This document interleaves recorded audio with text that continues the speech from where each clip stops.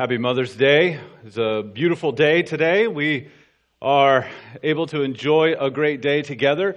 Thank you for the many prayers and encouragements you sent our way while we were vacationing the last week or so. And what a blessing it was to hear from Dr. George Renner and then from Sean Allen, our pastor of student ministries, the last 2 weeks as we've been in the Psalms. We certainly enjoyed catching those things, and we're greatly encouraged and blessed by that. Hopefully you were as well. We also were greatly encouraged and blessed by 90 degrees and sun, and that was fantastic as we came back to 46 degrees and rain, and then 62 degrees and sun, and then, that whole cycle. But what a joy. It's good to be together today. We took some time away from Exodus, and we'll return there next week just to spend some time in the Psalms for encouragement. We've looked at Psalm 62, Psalm 46, and today we're going to be looking at Psalm 27. So if you have a Bible, go ahead and turn there to Psalm 27.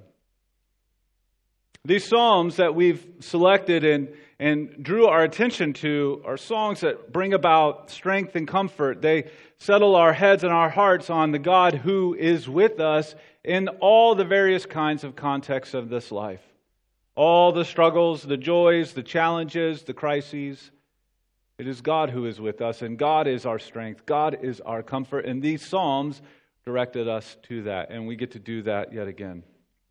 We're going to read the whole Psalm over this time together, but right now we're going to start with the first 6 verses. Psalm 27. A Psalm of David. The Lord is my light and my salvation. Whom shall I fear? The Lord is the stronghold of my life. Of whom shall I be afraid? When evildoers assail me to eat up my flesh, my adversaries and foes, it is they who stumble and fall. Though an army encamp against me, my heart shall not fear. Though war arise against me, yet I will be confident.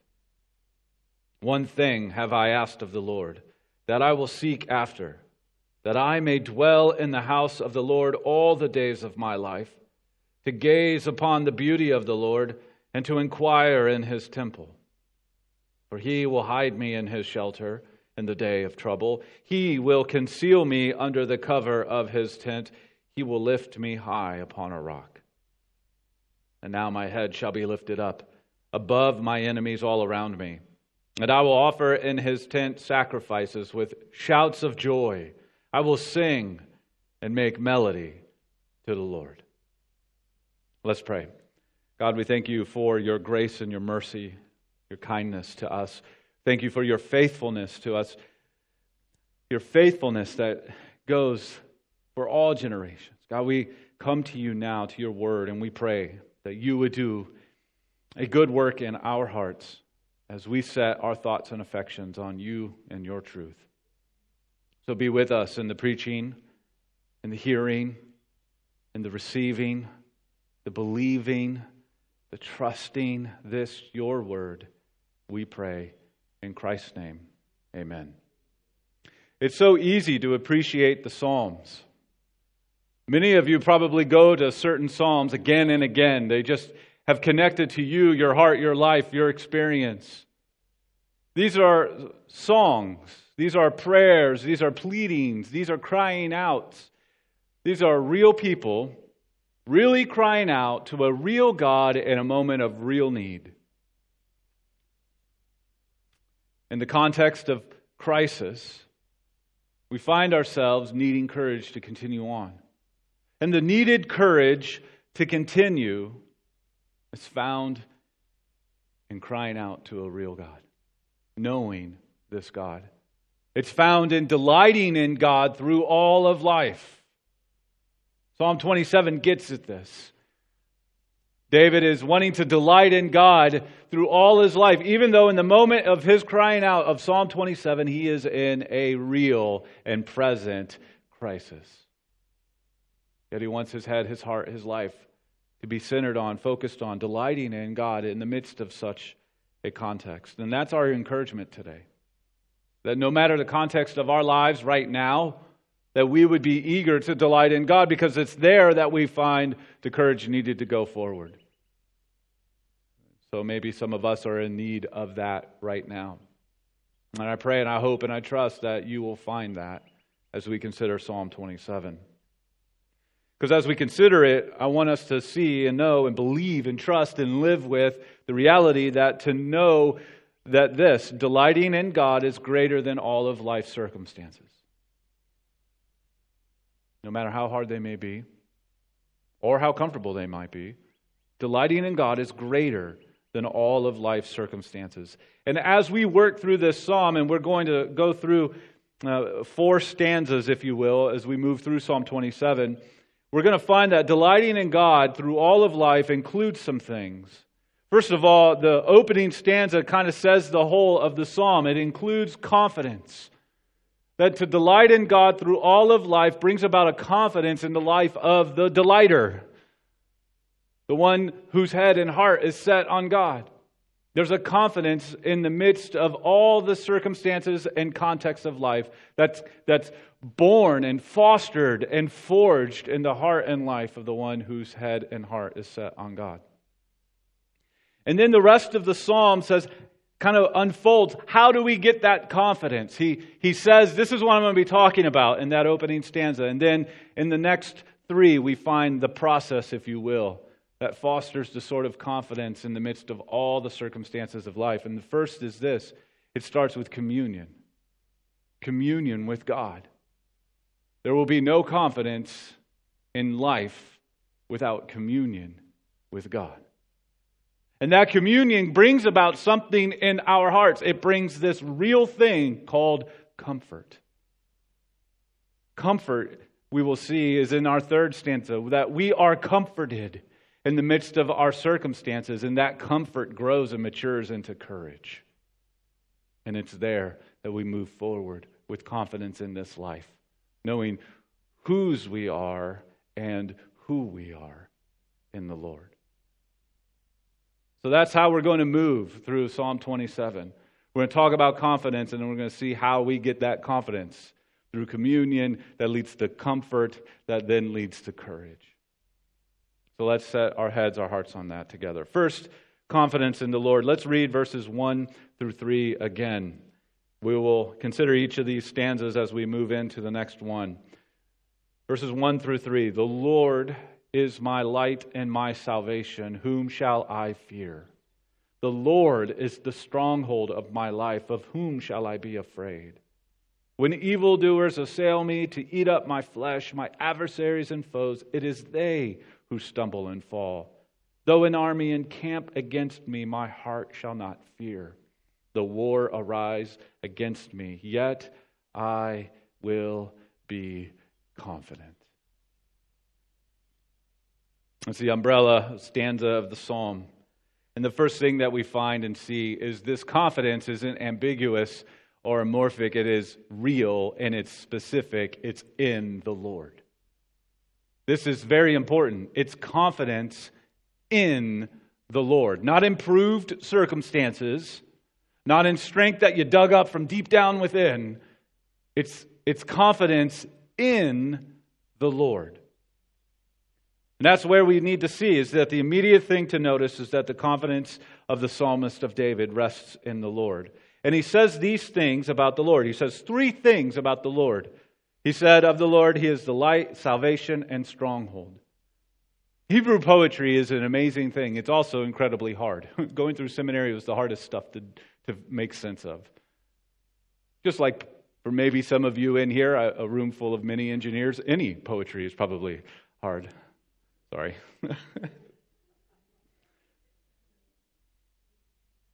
But Hebrew poetry utilizes parallelism. That is, 2 lines look to say the same thing, but the second line furthers the thought. It adds a little wrinkle, a little flavor, a little something to it. So line 1 states it. Line 2 sort of adds to it or beautifies it or gives it a sense of flavor or aroma. So line 1 says that the Lord is the light and salvation. God is the light and salvation of the psalmist. That's the first line. The second line adds the specific flavor to that. God, who is light and salvation, what kind of light and salvation? He is our stronghold. A place of refuge for the weary and the beat down, the oppressed, the tired, the worn. And that's been a little bit of our focus over these 3 weeks, is to see that God truly is that for you.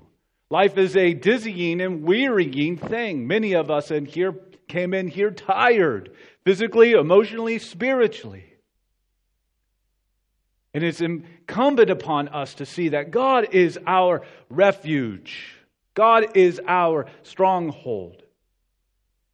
And so the psalmist starts off right out of the gate, not talking first about his context, but talking first about his confidence in the Lord. Then we find that this comes in the context of a crisis. His confidence is in the Lord, and he has confidence in crisis. He has confidence in the midst of crisis because his confidence isn't based on those circumstances around it or his strength within. His confidence is based in the Lord. Therefore, he can have confidence even in crisis. We find parallelism again, describing the intensity of David's context. And we know enough of David's life that he's probably not exaggerating here. Like he probably literally has an army encamped against him. Now, some of us, we see an army everywhere. But I think David actually could see a physical army against him.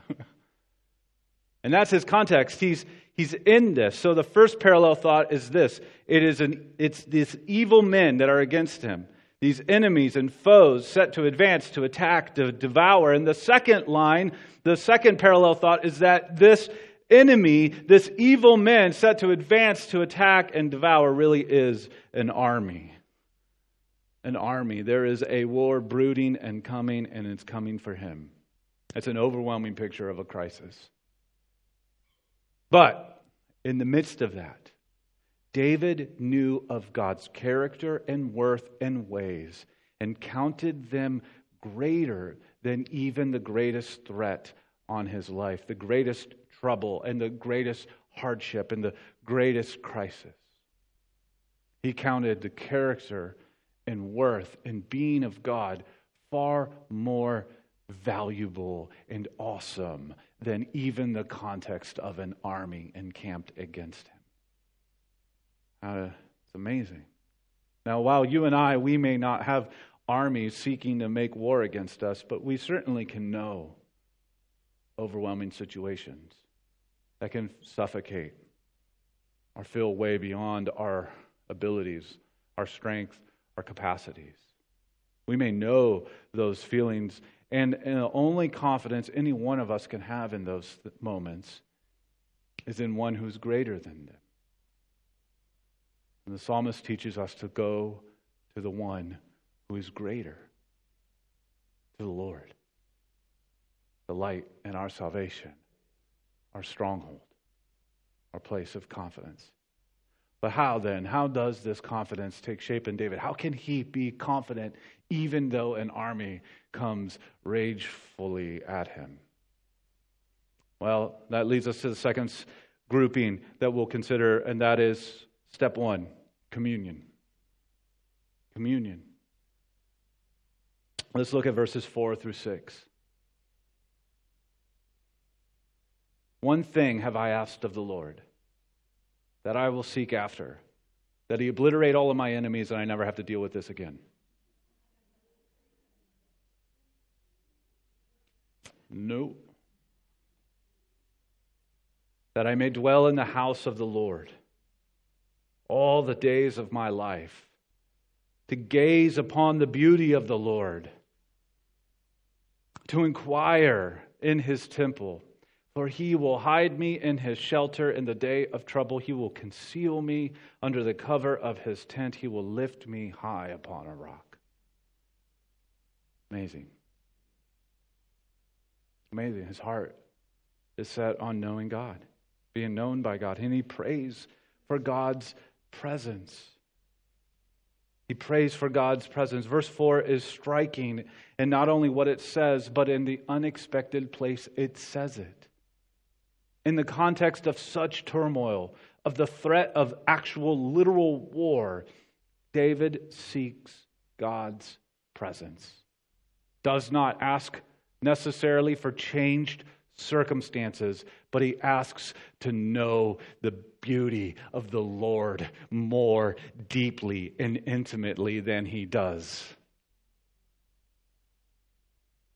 How can we have confidence in the midst of a hurried and harried life?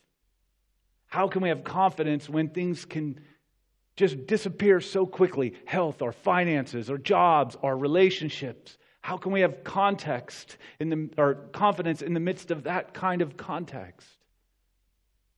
Well, we have to have hearts that are dwelling and gazing and inquiring of the Lord. We have God's nearness, close fellowship, communion with Him. It was fuel to David's soul. So may it be for yours. And again, he kicks up the parallelism again, saying it 3 times: to dwell, to gaze, to inquire. All of them are getting at the same thing. David longs to be with God. But he uses language that's important for us. He uses language that is also for David in his moment, very tangible and temporal. It's not just theoretical or like later in glory, kind of like, I can't wait for heaven. David's actually longing to be with God in corporate worship. In the midst of a war brooding on his doorstep, David can't wait to get to church. That's important for us to see. He uses tangible, specific expressions of house and temple. Those meant something. They weren't just ideas. They were actual. It meant corporate worship in the house of God. It meant delighting in the glory of God with the people of God. Where is the fuel for David's confidence? Well, one of the crucial places, one of those filling stations, a significant one, is in corporate worship with God's people. For us, we might put it like this. It means church is more than just a checkbox for the week, or a drudgery to wade through, or a moralism to perform. It means our gathered time together, the thing we're doing right now, is to be a delighting in God as fuel for our weary, tired, worn down souls and lives. It means we can't go about all of life without delighting in God together in corporate worship. God uses this thing we're doing right now to fuel our faith. Now, it's not the only thing He's doing in our lives, but it is a vital thing. So if we want confidence in the Lord in the midst of the context of our lives, but we cut out communion with Him, especially delighting in Him with God's people in corporate worship, don't expect a whole lot of confidence to come your way. So many things pull for our time and our hearts. None of them are going to give us the kind of confidence that we need in the midst of the context of our lives. When we gather and we sing and we pray and we hear the word proclaimed and we share our lives together in the context of delighting in God in corporate worship, He is actively at work in us, strengthening our hearts. And we all play a role in this. We all play a part, not just people on this stage doing the things, though they're very important to this, but we all play a role in this. This is us gathering together, just like David in the midst of his context, saying to ourselves and with one another and to each other, come, let us dwell, let us gaze, let us see how glorious and awesome and beautiful and amazing God is. Even though we all might be in all kinds of things, let us be that sort of encouragement to each other. God is awesome. Let's go take a good look at Him. Let's sing about that together. I know you just lost a loved one. I know you're battling something physically that I don't think I could muster through. I know that there's a broken relationship that just weighs heavy on you. Your shoulders are slumped. Let's go dwell and gaze and inquire on how awesome God is together right now, because I need it too.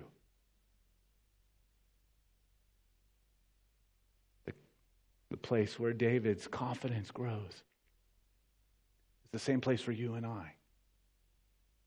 It's communion with God, with his people, delighting in his awesomeness.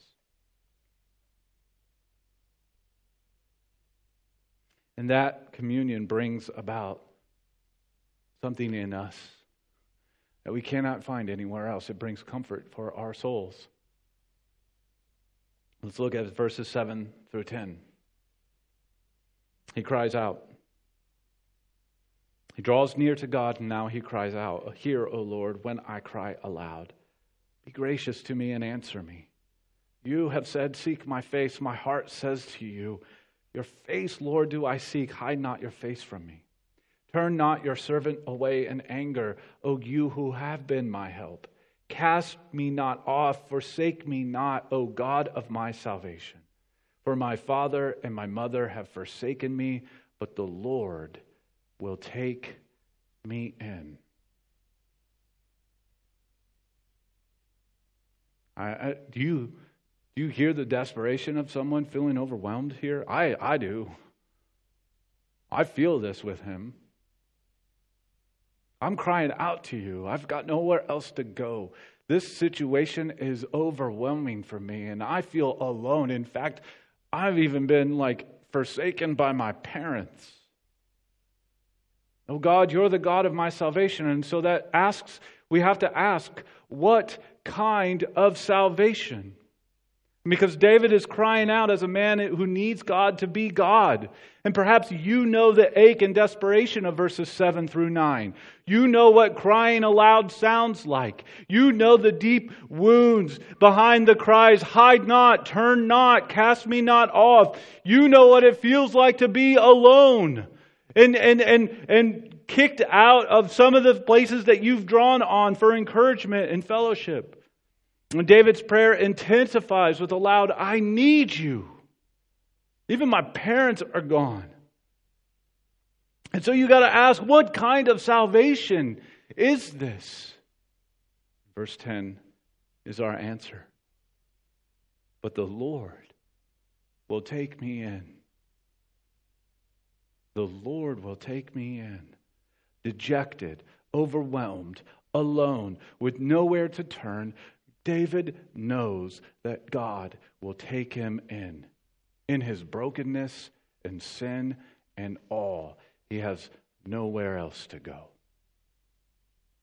The imagery behind that expression, "but the Lord will take me in," is that of a parent who stoops down to scoop up their child who's hurt him or herself. That scooping down, or that stooping down to scoop up. David knows that God will stoop down and scoop him up. The whole world can crash, but God will scoop him up. There is the kind of comfort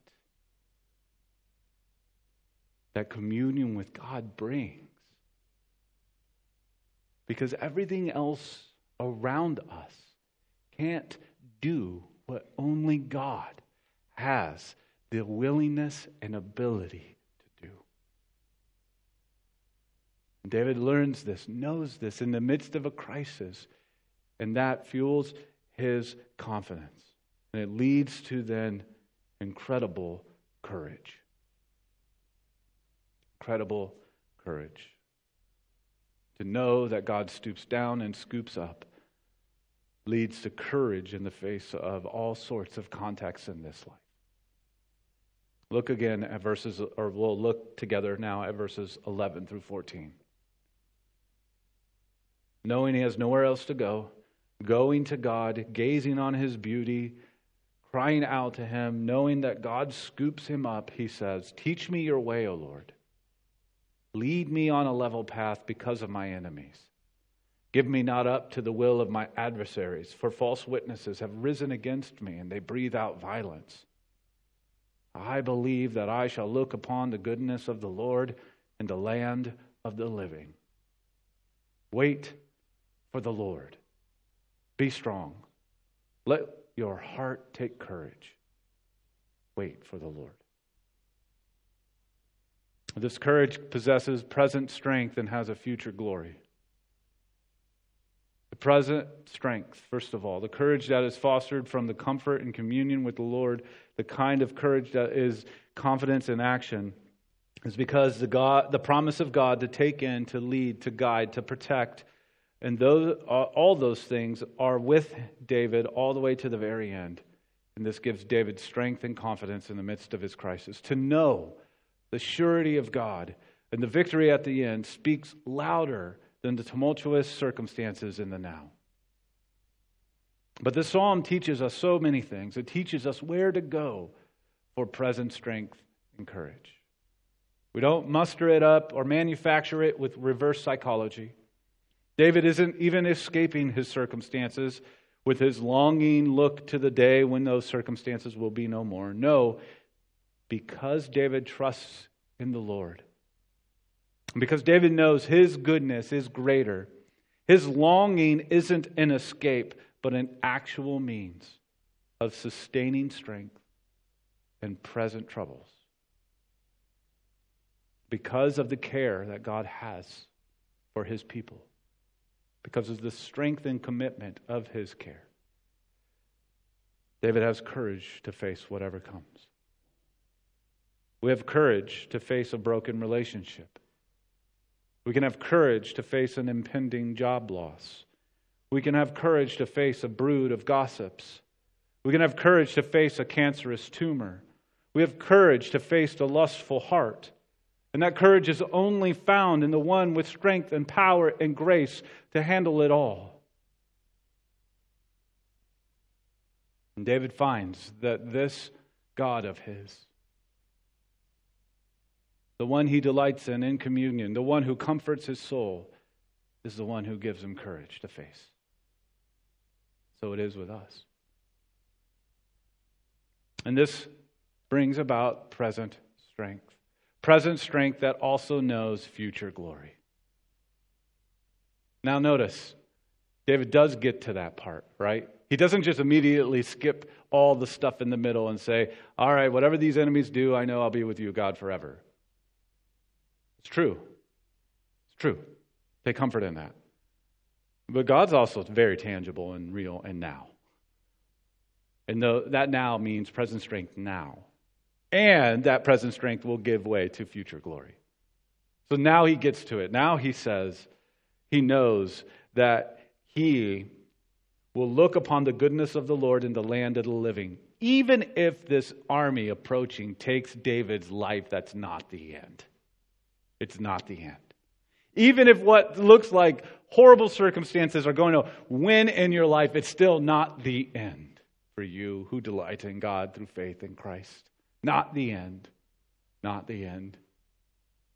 David knows he will look on the goodness of the Lord in the land of the living. In spite of some hard circumstances, hard enough for David to cry out for help, the psalm ends with the sound of triumph. He knows he can count on God because God is the one who keeps his word. His name, Lord, Yahweh, which we've been making much of in our Exodus series, reminds the original hearers of this psalm that God is faithful to who he is and what he promises, and he does not change. And to look on the goodness of the Lord in the land of the living is the picture of victorious rest. Even if that cancerous tumor takes you, victorious rest, you who delight in God through faith in Christ, is yours. The journey is over. The weariness of battle is done. The sword is set down and the cup of rest is sipped. What a joyful end in the midst of an overwhelming crisis for David. And you and I, our hope of future glory It brings present strength in the midst of that which we face. David has confidence in the Lord that comes from communion with the Lord and comfort from the Lord and courage given by the Lord. And you too can have that in the Lord. And God has made that abundantly clear to you with a fifth C. Crazy alliterations today. Can you guess it? It's Christ. It's Christ. It's Christ. Jesus is the culmination of all that David is teaching his heart about God. He's the culmination of Psalm 27.